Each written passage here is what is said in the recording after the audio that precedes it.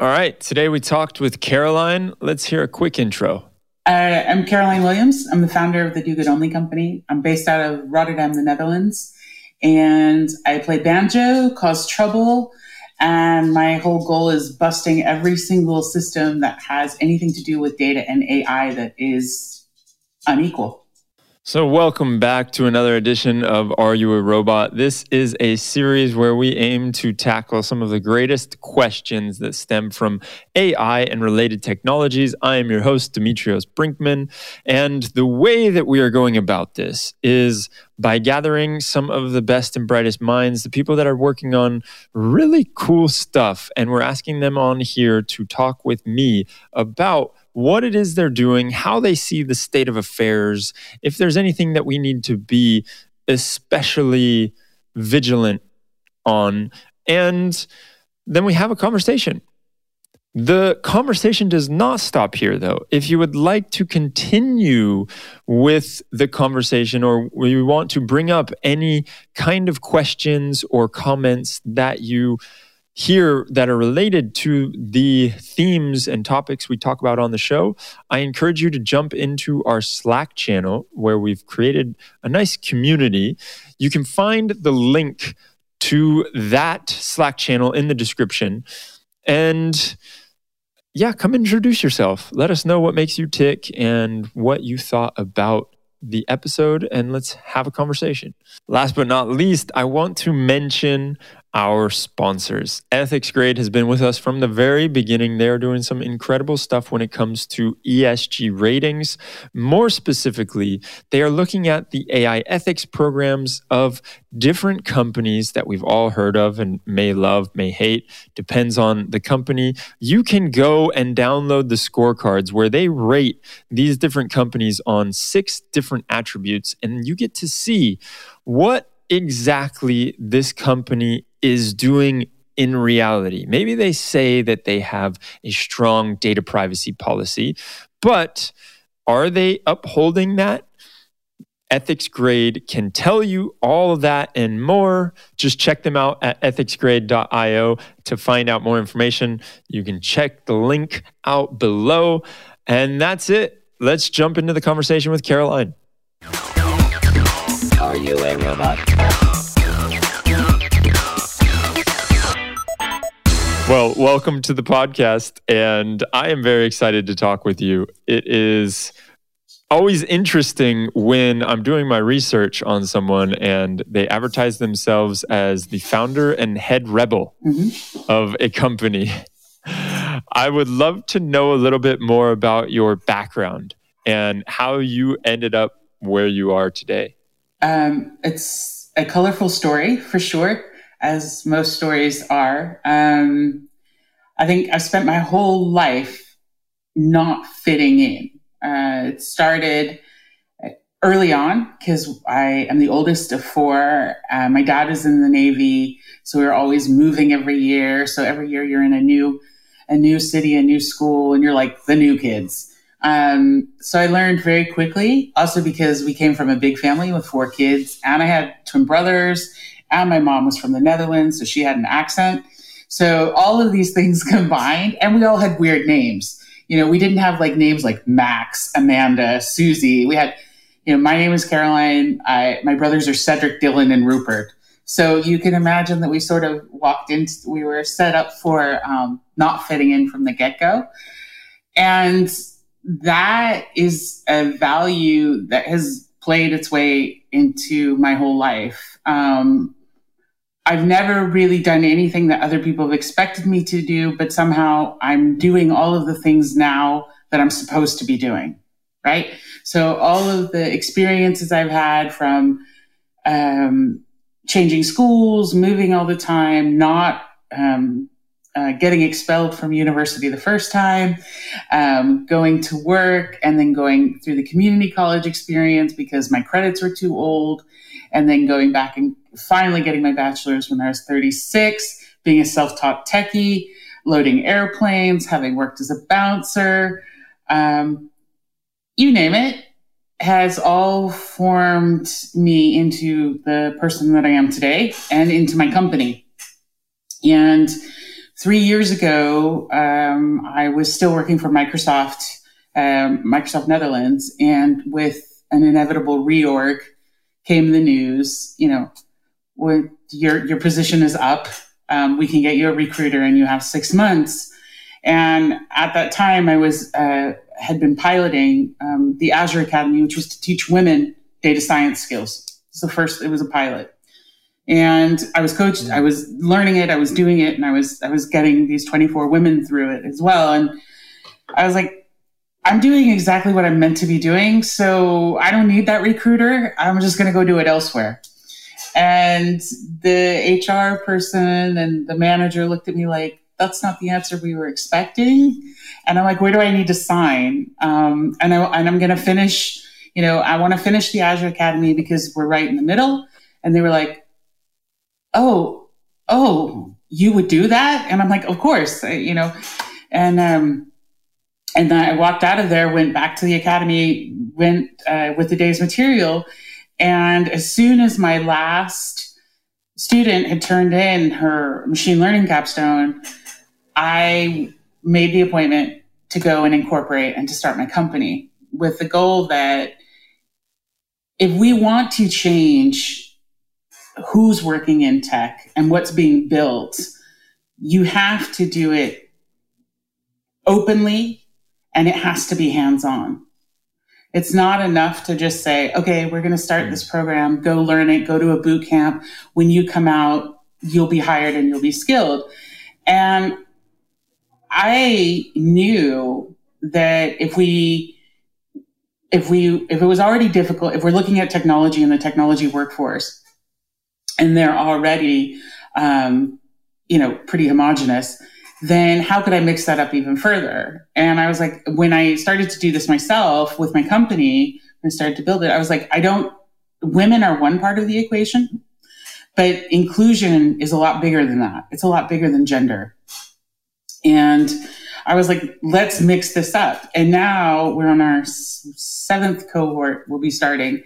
And we have people people who are over 50, which in the Netherlands is kind of considered like you're no longer useful to society. So go get your early pension and don't bother about reskilling. Just enjoy the time that you have. To, parents returning to the workforce, to people coming out of the migration and the refugee streams, to people who were just told their whole lives, you don't really belong in tech or you're not smart enough for that, to people who just want to grab a chance to do something different and they're fascinated, and they'll take that chance. And that's 3 years fast forward. So that was in 2018, fast forward to now. And that's what we do. And we have built a community.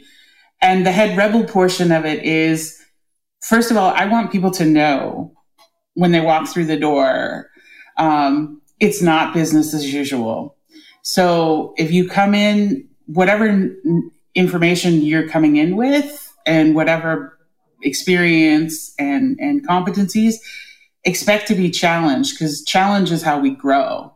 So I'm going to ask, you're going to get questions that other people might not ask you. You're going to get a different way of thinking, but also you're going to get that sense that being here is a place for you to belong, that you can bring all of the parts of you that don't fit because the Dutch really like categories and they like everything to be very neatly placed in a grouping, right?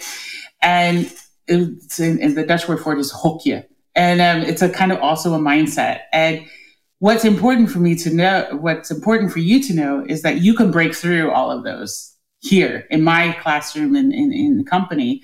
This is a place for you to grow and flourish and to be yourself.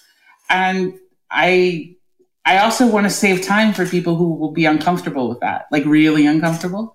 Like there's another tech consultancy company down the road that's probably a better fit for you.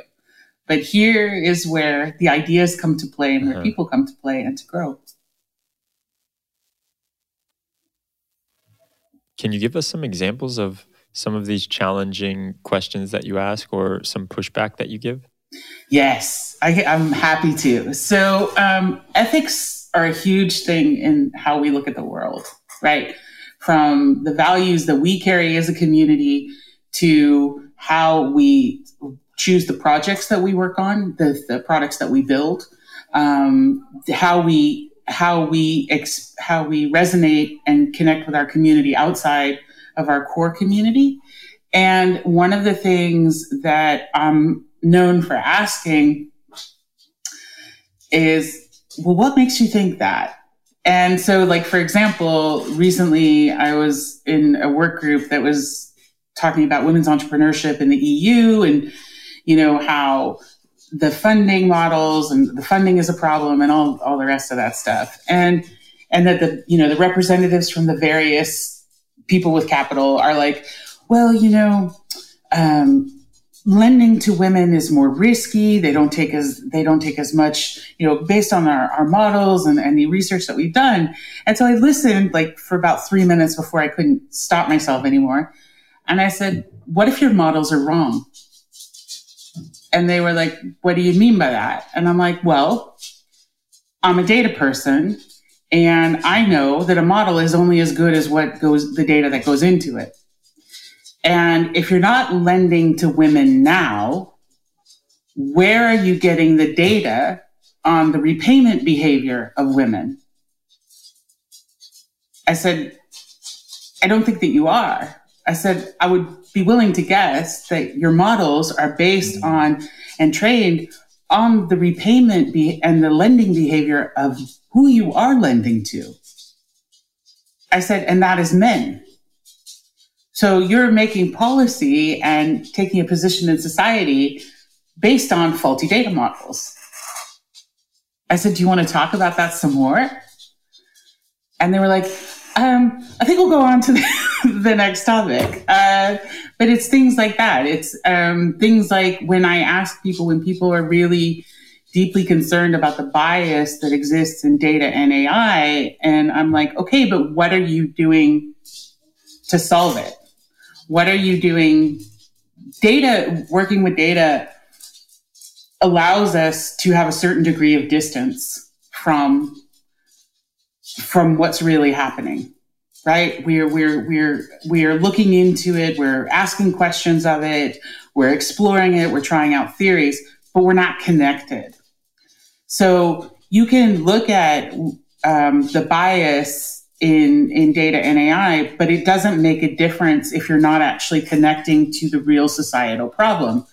We did a hackathon recently for discrimination in the labor market, and the goal was that you would use data or AI to help obliterate that. And in our follow-up conversations, because we placed second, our follow-up conversations, one of the conversations that kept coming up was, but this is not a technical enough solution that you're building. And I said, well, labor market discrimination is not just a technical problem.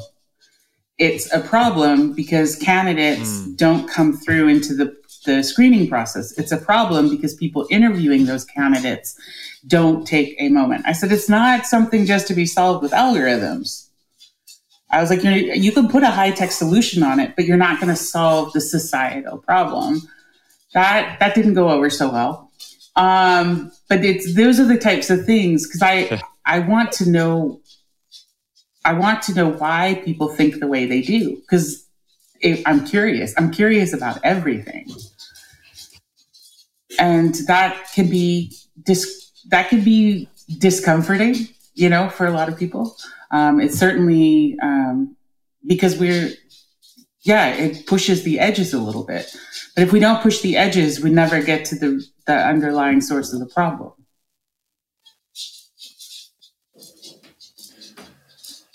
I completely agree with you 100%. I noticed that the Do Good Company has 4 core values that you've chosen. Yeah. And I was wondering why you chose those 4. They're the most important things that we can stand for. When we talk about inclusion, a lot of people are like, well, do you mean diversity? And I'm like, no, I'm beyond diversity and I'm off to inclusion, because to me, inclusion is more of an action. It's a series of actions. It's a continual thing. I'm also kind of over that word, so I'm looking for the next word that really captures it. But right now, inclusion will work with it for now. But the idea that everyone feels like, one of my employees was asked, why do you like working here? And she said, because it feels like coming home. It feels like I can be myself here. Sometimes it goes a little too far, but it's like, she's like, it's a sense of home. It's a sense that, and when I'm here, and she's like, I've never had that at another place where I've worked. But inclusion is key because we've been, a lot of times, when we're dealing with organizations, they're like, well, I'd really like to send, more students to you or people to learn those skills, but I need you to focus on our group. So I need you to focus on only teaching women or only teaching refugees or only teaching people over 50. And I'm like, no, because that doesn't work. Anytime you put people in those categories again, then you decrease their ability to grow, right? Because they're constantly surrounded by people just like them and having the same thing. It needs to be a really rich mix. It should be a smorgasbord. So inclusion is critical for us because we don't shut the door on anyone. Trust is really critical for us because without trust, nobody grows. Without trust, if you don't trust me, you're not going to ask me and say, when you see something in a data set or in an algorithm that could potentially cause harm, because you're afraid. If you don't have a culture of trust, people don't feel that they can speak up and be themselves or bring their ideas to you or to say, this is not working for me or I want to do something different. So you have to have that if you want to get anywhere. And that's something that people take for granted. Curiosity, because of the fact that if you're not asking questions or looking at the world with open eyes, then that may work for you, but it means that you won't bring your full self to your work. And I want that. I want you to be able to bring all of those off the wall, what other people would say are off the wall questions, because that's where cool stuff comes out of. And then honor, because it's so important that you walk your talk. And for me, honor may be an old-fashioned word. It has a lot of associations with it, like knights on the round table, and I'll have a duel with you for offending my honor and all that other stuff. But honor is doing the right thing all the time, even when it's hard, even when you could be so much more successful by other people's definitions, or you could get somewhere faster by taking a shortcut or signing a deal with a potential partner that is really, it's just all about message washing. So, and we need that in our community because everyone in our community is holding the door open for someone else. And if we're not operating on those same standards with each other, then we might as well just go, do other things. And we call that our itch score. Can you talk a little bit about... Yeah. Sorry. Could you talk a little bit about what some of these different barriers that you've come across that don't allow like women or people of color or minority groups or people with disabilities to get into tech? What are some of these barriers that you've seen stop them? Yeah. I don't think it's a lack of training programs. So let's be perfectly clear. I think that there's, especially, it seems like every time I turn around, there's another initiative starting somewhere meant to reach out and help teach people to get these skills. And, that can only keep growing. What I think fundamentally is the biggest barrier is the fact that people are not hiring from these programs. And I think that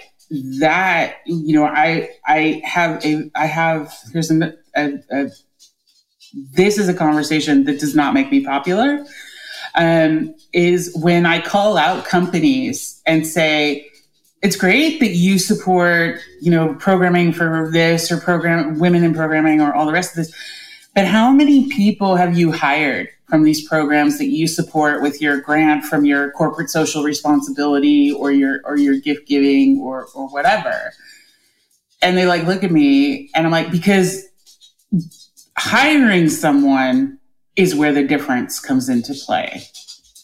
Hiring, developing, and cultivating that person is where the difference comes into play. And if you want to change that, then you need to get off your ass and start hiring. And beyond hiring, you need to make sure that people grow in your organization and can bring others with them. Nobody wants to be the token other. Right. And it's there's this debate. Well, we couldn't find enough women, or we could only find one woman, or we have one woman, or we have one refugee, or we have one this. And it's it's just bullshit. It's just absolute bullshit. You can find the people. You just need to change the way you look for people. You need to change all of the systems around it. And if you're not willing to do that, then okay, but as far as I'm concerned, then that's your choice. Know that you're making that choice consciously, because you are. So if you notice this also, when you look at the statistics, or the reports every year about how many women or how many people of color, or how many LGBTQ, or how many, all of the other categories, the diversity bingo, the percentages never change. And they don't change because of two things. Number one, you're not changing who you're hiring enough. But the second part of it is you're not changing the culture that you're hiring them into for them to thrive. Women get promoted because women in tech in particular, they migrate from one company to another, because the next tech company sucks slightly less than the one I'm leaving. And it's the same for people who have a refugee background. It's the same for people who have mobility issues. You go from one company one environment that just poisons you slightly less than the one before, and you call it good. And you keep making those survival hops. So I would say to you, for long-term, actual real change, first of all, I'd ask the question, do the existing organizations really want that change? Because I have a feeling that that's not really. I have a feeling that it's a lot of, well, this is the right message that we should be saying. But when it comes to action, again, we're leaving that behind. But make sure that you are developing and nurturing and cultivating your talent and saying no to the practices that are harmful.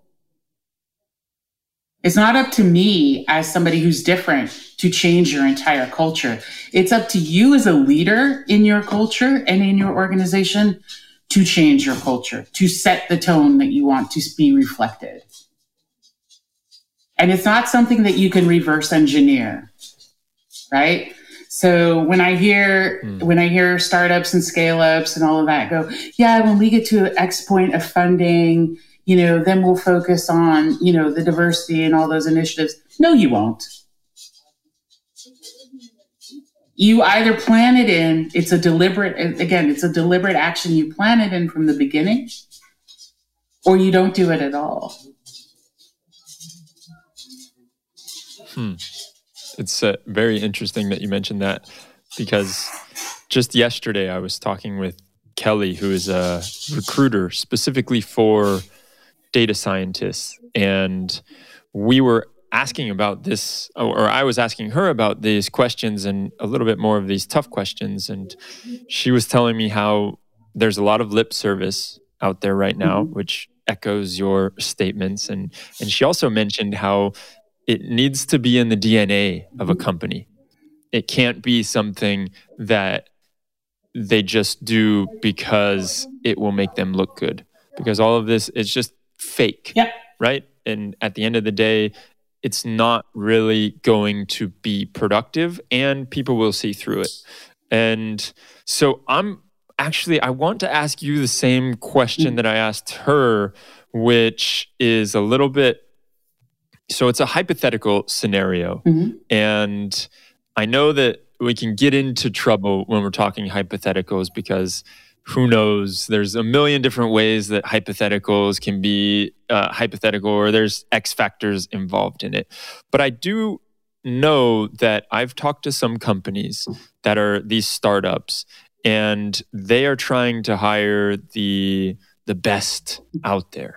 And they don't hire, if you look at their teams, they're only the typical like white men. And so then you say, well, where's the diversity? And why haven't you hired any women? And I've gotten responses such as, well, we've tried really hard and we've found that the women that are out there, there's a smaller pool of people to choose from.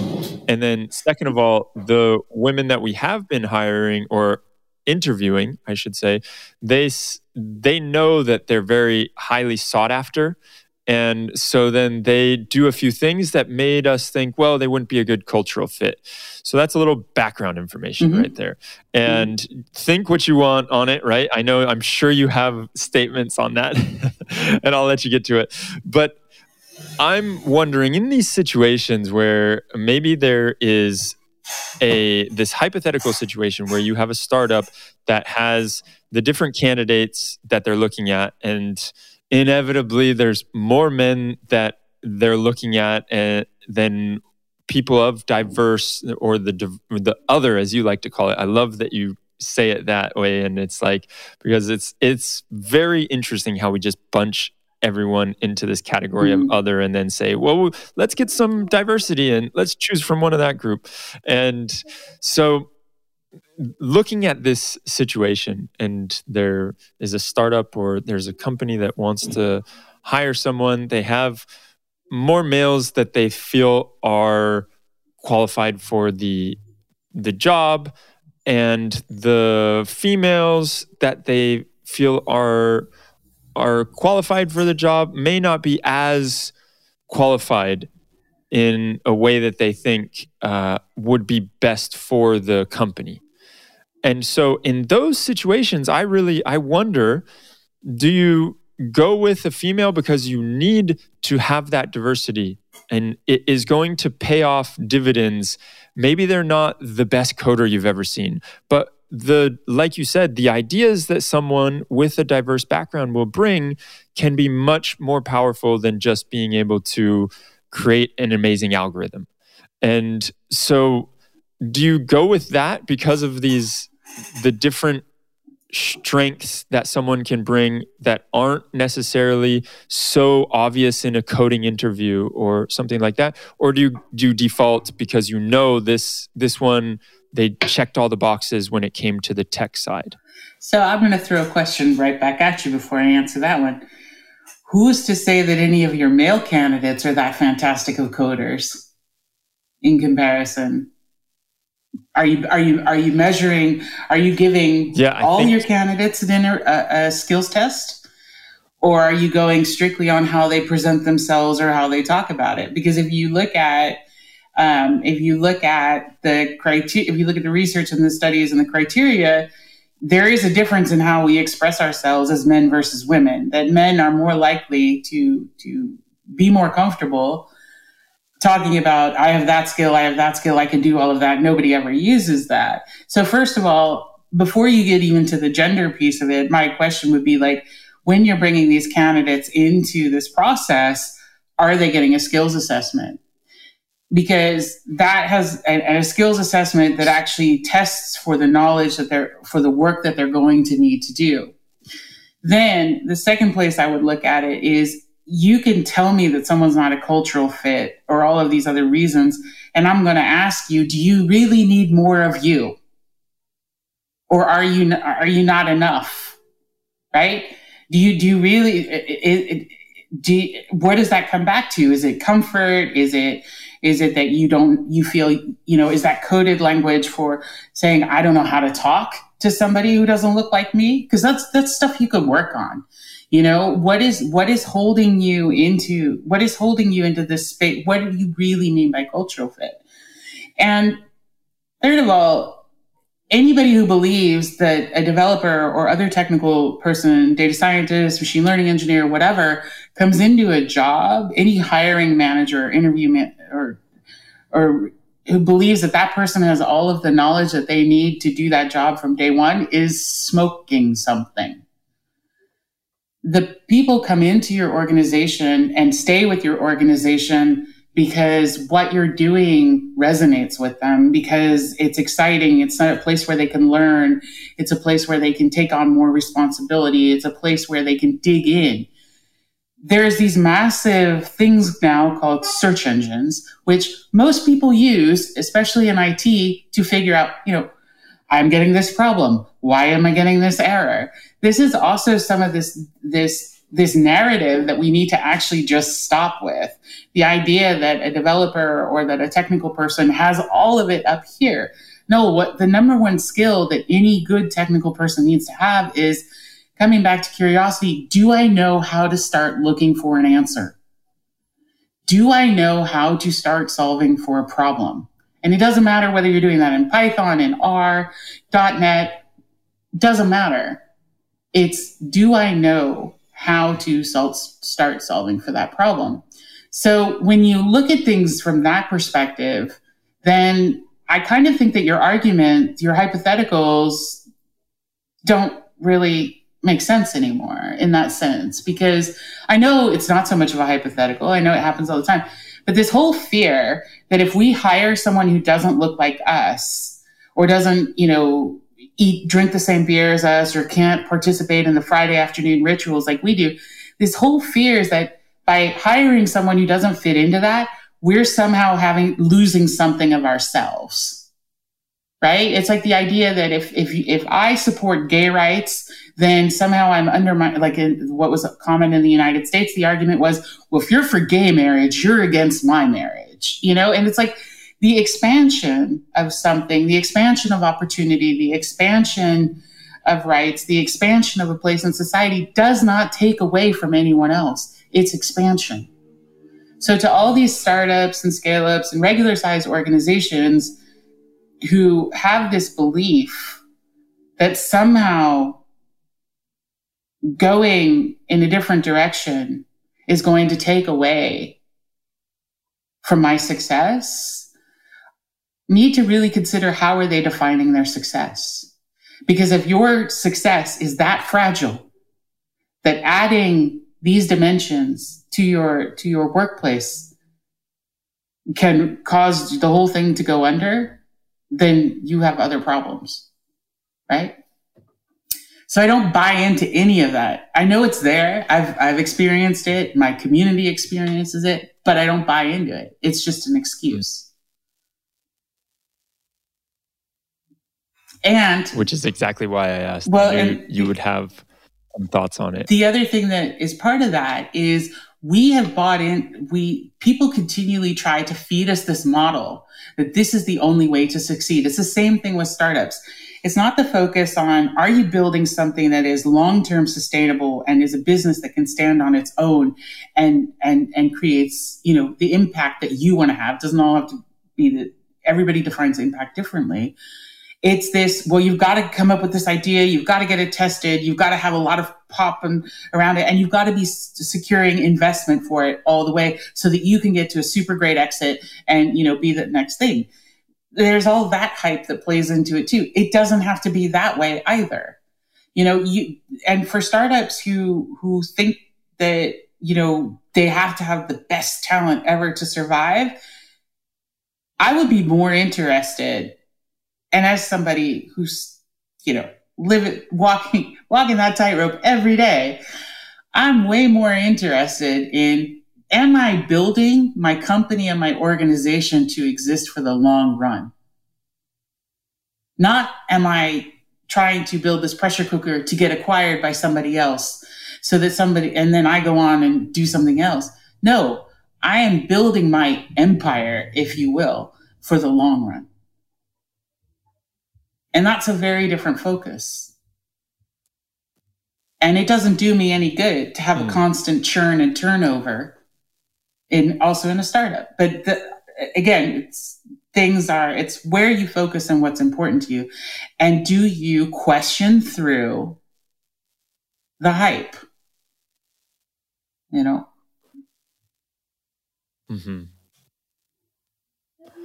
Yeah, that is a very important point that you said there at the end, the questioning of why you're doing something and why you feel this way about something, and really reflecting on your own rationale as to why it has to be one way and not another. It's all about power. It's all about power. And it doesn't have to be one way. It's that we have been messaged or seen that this particular one way is the way to be successful. This is the easiest way because this is where the things that are already defined.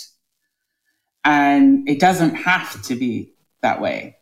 We all are capable of saying, I'm going to make this decision for myself.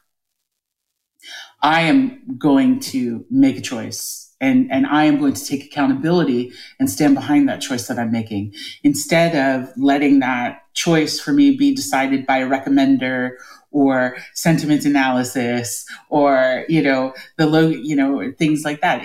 I am taking control of my life and my existence and the impact that I have on this planet every day. And I am making those choices. So at Do Good Only company, do you try to partner with different corporations or companies, startups, to help the idea that you were talking about, like the breaking down the barriers of this recruiting and making sure that companies that are out there talking about these things and talking about how interested they are in these things, they actually walk the talk? I love this question because it gives me so much opportunity to talk about how it can be different. First of all, I believe in conversation above everything. So you can have complete polar opposite views, experiences, and thoughts. If you walk into my lab, I'm going to have that conversation with you. So, and that already for a lot of people are like, whoa, that's kind of weird. But I want to know why you think the way you do, what leads you to think, where are the similarities, but then where are the differences and what is really behind all of these things? And if I don't know, and I'm not willing to have that conversation with you, then I need to not be doing the things that I'm doing. Because as long as I'm not listening to you, I'm also not practicing inclusion. As long as I'm staying in my bubble, then I am not any different than the people who are in another bubble. So let me first say that I will always have the conversation. Beyond the conversation, in moving beyond the conversation and moving into actually doing things with other organizations, then it becomes a different story. Then for you, if you're not walking your talk, there's very little for us to do together. If you want to learn how to make it a reality, or you want to learn to take those steps and you're willing to do something about it, again, I'm more than willing to put my time and energy and my community into it. If you are not, I will tell you no. And I will tell you exactly why I will tell you no. And I've had companies that have found that really bizarre. They're like, but I can do so much more for you because I am, 17 times your size. And, partnering with us is only going to be good for you. And, and then they come with all of the usual sort of like ways to try and convince you. And I'm like, we're not for sale. And with the name of the company that we have, it should be glaringly obvious to you that we're not for sale in that sense. And everything we do has to match. We have to live up to that name. And so I've had companies, I have made, and I say it and I tell them, and then I tell my community also, okay, we're not I've chosen not to go further with this company, and these are the reasons why. My decision for us as a community does not limit you. So if you decide that that's a company you would like to work for, because my goal, of course, is always that people stream through to a permanent employer or their next long-term employer, then let me know how I can support you, because I will support you on your trek. It's your choices, and we support those. I don't participate in all of the events that you probably should to get recognition. Oh, look, all of these initiatives are doing this, and, come stand over here with this elected official. And I don't do any of that shit because I don't have time for it and I don't care. And when organizations come to me and say, can we work together? The first thing I ask them is say, tell me what it is that you've been doing for the past year. And if there's not enough action in there, and then I would say, okay, we're not a good fit for each other because my company is super action oriented, and I don't have time to bring us into things where that it's not action oriented.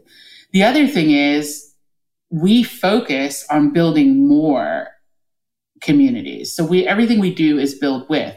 So I go out and I specifically focus on female founders and social impact projects to find the paying projects that support my trainees out of our lab and out of our training programs, because I can use the power and knowledge of these fantastic group of data professionals that have been working so hard to learn all of this stuff to help strengthen the female founder and social impact ecosystem.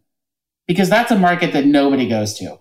Because they're like, if it's not interesting, there's not enough dollars, whatever, not enough euros. So we create that ecosystem where by building and giving them access, maybe they'll get a chance to get to a round of funding. Maybe they'll get a chance to get included for an incubator. So I'm very conscious with who and where we focus as far as the work that we do, because all of the paid work that we do supports our lab programs, our training programs, so that we can teach people and keep teaching people. But it has to be the right work, right? It has to be the work that resonates, that these people see the value in what we're doing and understand why. And we have to be able to deliver value to them. We're not a nonprofit. And in the Netherlands, you can only be either a nonprofit or for-profit. They're working on other forms, but in the meantime, those are the two. So when I tell people, I'm like, I have 20 people on my payroll. And it's important that I can keep bringing in these projects so that I can keep paying for them, because the people who are on my payroll or come through our programs, they have an average unemployment time of 5 or 6 years. So getting them back into the labor market, with the skills for today and tomorrow, and building on their knowledge and competency already, it's critical that they can be supported. We have to be a business. So, but it is a very conscious choice on who I focus on.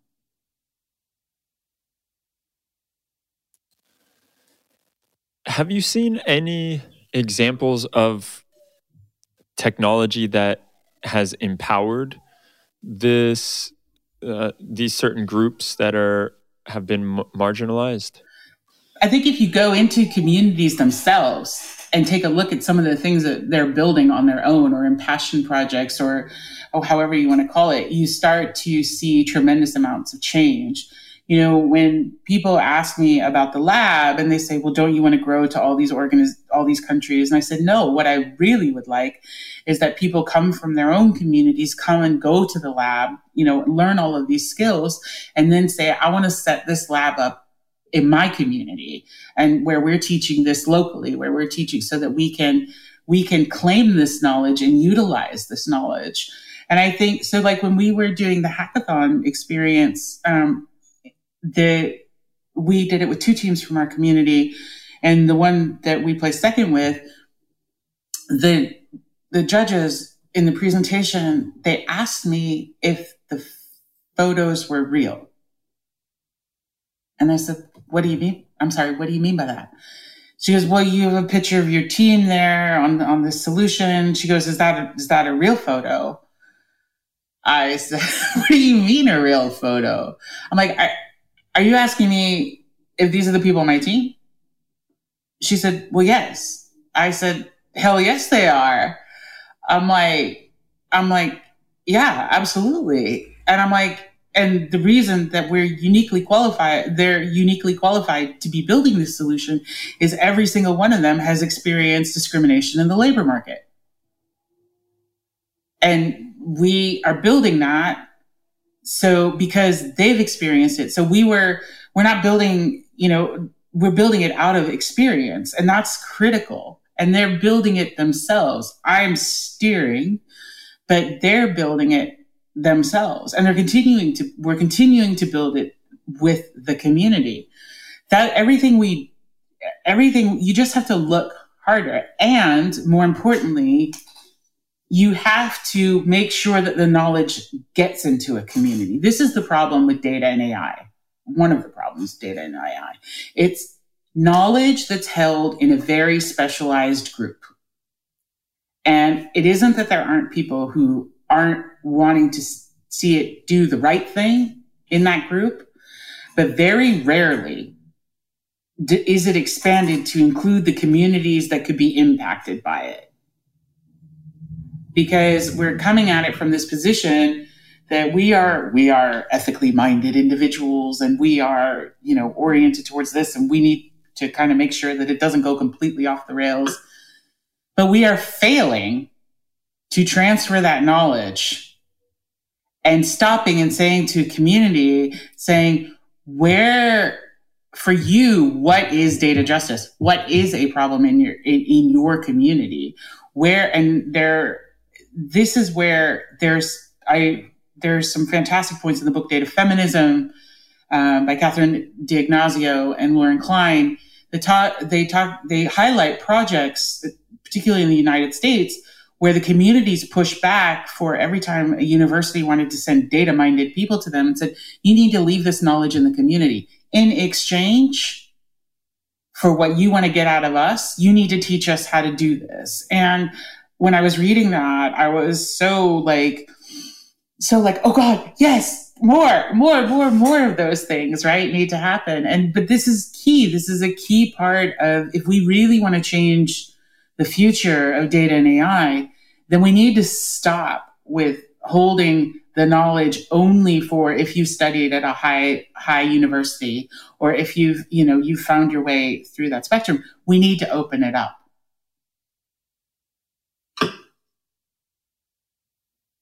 Because otherwise we'll keep getting stuff that isn't as relevant.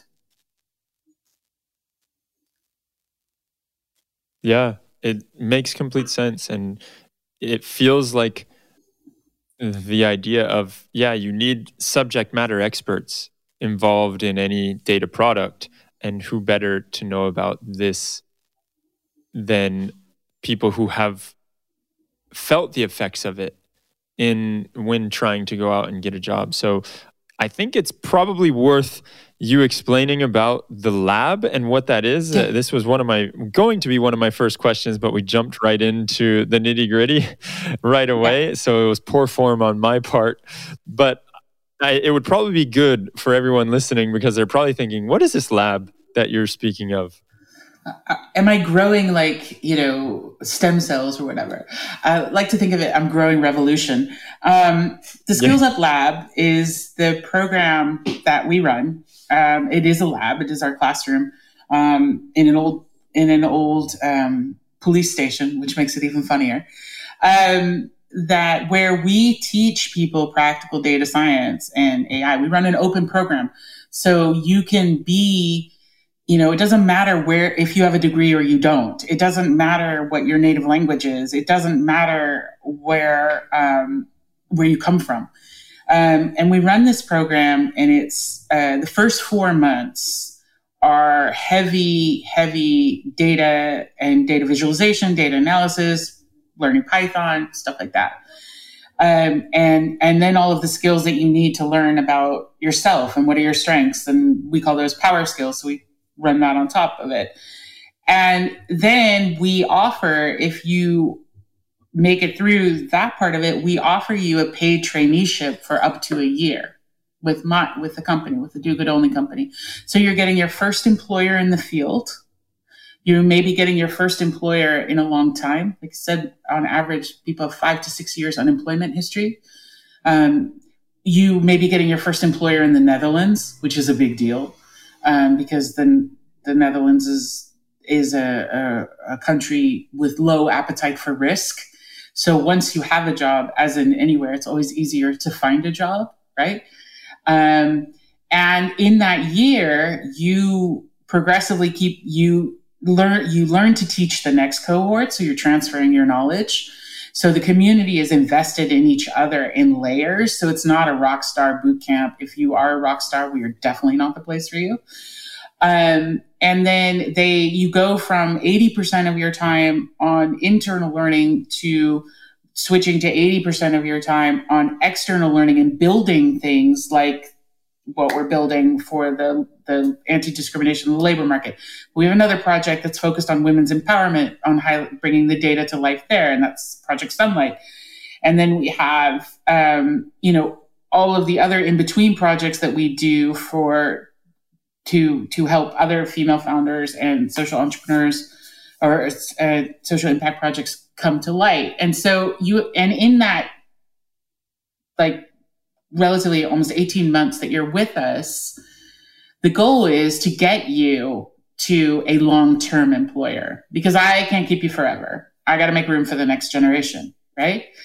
And also because that's never been our model to tie people to us, to bind people to us. We want people to come to us, get the knowledge that they need, share their knowledge like a harbor, and then sail on, and you can always come back. That's the point of the community. But then in that time frame, we're busy helping you to try and get so that you get to that next step, so that more organizations have diverse data talent, right?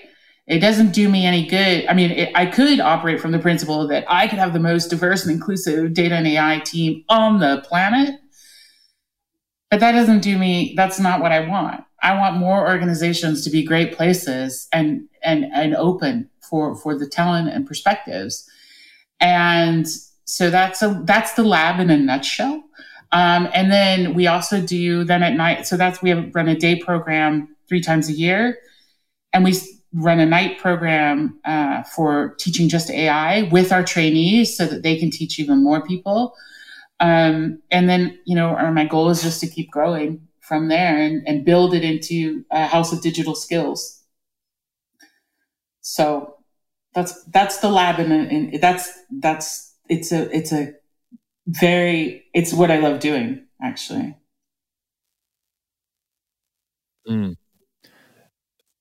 I find it fascinating, the usefulness of the way that you've architected this program, because I do know that, especially in data science, it is difficult to get that first job. Mm-hmm. But once you've gotten that first job, the door's open for you, and you're much more likely to be able to get more jobs and climb, because there is such a shortage in the market.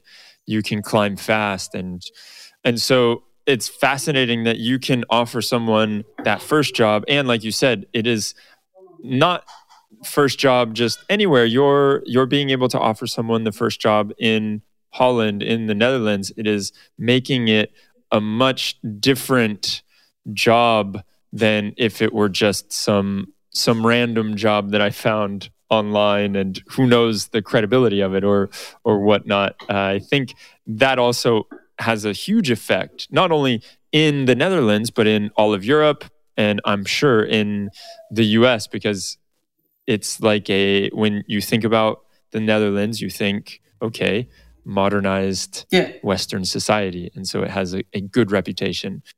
Well, it's interesting. That is absolutely excellent, the way that you've architected. It's interesting because the Dutch labor market is not inclusive at all. So there's a big reputation for tolerance, but tolerance and inclusion are two totally different things.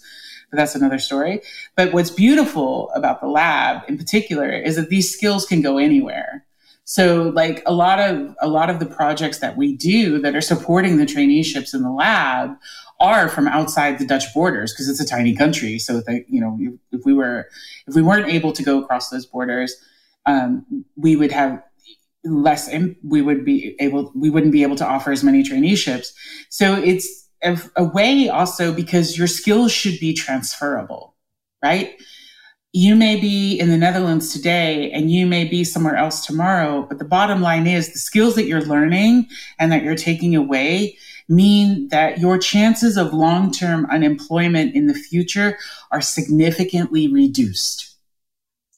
The idea that you will, in whatever situation you find yourself next in, that you will have to go through another gap of like this one prior is significantly reduced. And that for us is what we consider sustainability. Knowing that when people leave, go out our doors, the chances that they are going to ever be long-term unemployed again because of skills and knowledge and experience and having gotten a chance are significantly reduced. Health, family, those are all other things I can't control for, but because of those things. And that makes a difference because you can keep building on these skills. And we focus everything on being able to use these skills in the workplace today, right? There's lots of people with PhDs and lots of big degrees and know a lot of theory and can architect lots of cool stuff. But the day-to-day use of data and AI is way smaller scale than that. It just needs to be relevant and make a difference and not do harm and help that particular team reach its goal, right? So imparting people with the practical knowledge and the hands-on knowledge to be able to do that, to start to make that difference, it means that for an employer, they have value because they can be assigned to do something. They can start contributing. And that's really what people want. We want to know that the work that we're doing means something, that it has purpose. Nobody wants to be hired to be the token. Mm-hmm. Yes. 100%. Again, agree with you. I have a few last questions and then we're going to wrap it up because I don't want to keep you for too long. You have been very generous with your answers and your time. So is the program open to anyone? I am imagining I know the answer to this. Yes. But yes, we do. Yeah. We don't accept everyone, but we are open to everyone to apply. And if we don't accept you, what we will do if we are doubting it because we're doubting your motivation or other circumstances, we'll tell you to come and take the power skills a cohort before. So we get a chance for us both to know each other and you also leave with more knowledge because a lot of times when people feel their back is pressed up against a wall, they're like, I'll do anything to get a job. I've heard that you're the place I have to come to if I want to get a job in IT. And I'm like, it's not true. But so we are open for everyone, but we select to apply but we select based on that person. Because we are a community. And do you do, because I imagine it's, there's a price tag on the learning aspect. Yep. Do you have some like payback plan or something or scholarships? Yeah, here's how it works. And there are a lot of boot camps who will shake their heads when they hear this and be like, well, she's not going to last. We follow a model where it is shared investment. So the person coming has 20% of the cost is their own, of the whole program cost. And the remaining 80% would be going to their employer when they left the program. That's a huge savings for any employer in the Dutch labor market because normally to go to a recruiter for somebody with data skills, you're paying 3x easily. But that's another story. However, we look at it this way. We don't want it to stand in the way. So if you come to us and you're only ever going to be asked for that 20%.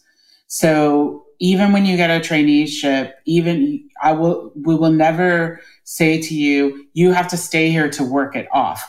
Each traineeship and the program cost, that's an investment that we make that is equivalent to 41,000 euros per head. Okay. So that means I have to know that I have to have enough projects coming in to be able to cover all of those heads. And that means also, if you come into our community, you have to be prepared to carry your weight in the community, right? This is why rock stars don't work with us, because it don't work in our community, because they're all about, I'm here, I want to get the data scientist title, and I want to go off and be data scientist at the next big tech company. Awesome. There's lots of other programs for you, right? We are a community first, and our community is about, and like I said earlier, everybody holds the door open for somebody else. So that's how we follow a model. If after your traineeship, you leave us and there hasn't been, you were not able to get long-term work or everything else, again, you don't leave us with any debt. It's done. And you earn a salary in the whole time that you're a trainee with us. So we don't do free labor. We don't do 15% of your paycheck for the next 3 years of your life. We don't do any of that. Our model is we've asked you to pay 20% of the total cost, and the rest we'll work it out either with an employer or we'll have to have the billable work and that you'll be able to contribute to. So that's how we follow. That's our model. That's how we follow it in finance. Everybody earns the same. Everybody has the same number of hours in their contract. Everybody progresses at the same rate. And the maximum differential between the lowest hourly wage and the max hourly wage in our company is 4 times. And everybody knows it. It's all So talk to us about these.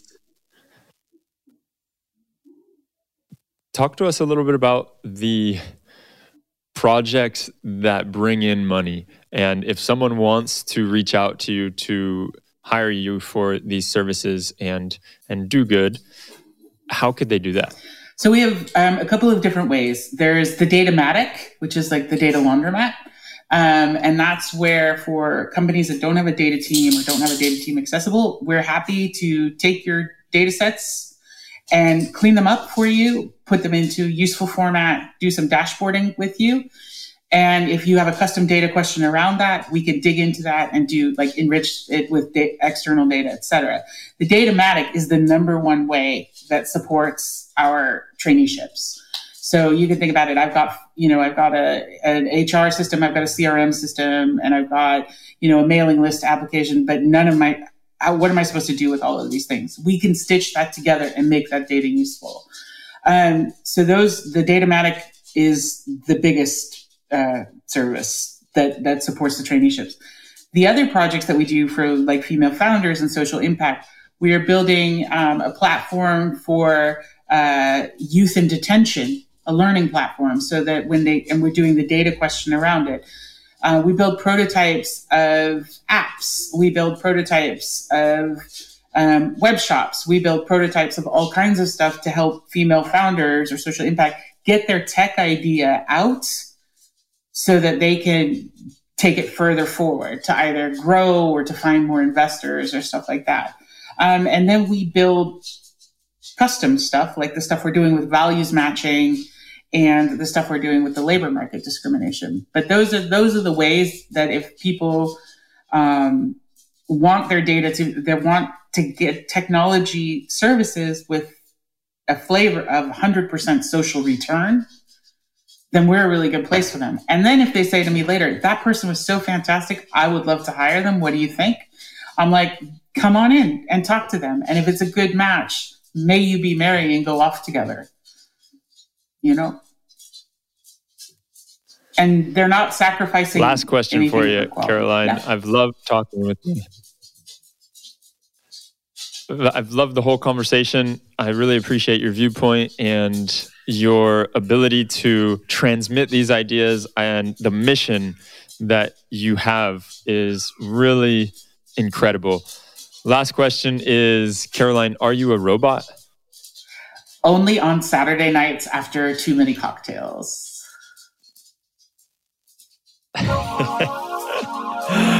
Perfect. Well, thank you for coming on here. I really think what you are doing is amazing, and I wish you all the best with it. Thanks for having me. I enjoyed the conversation.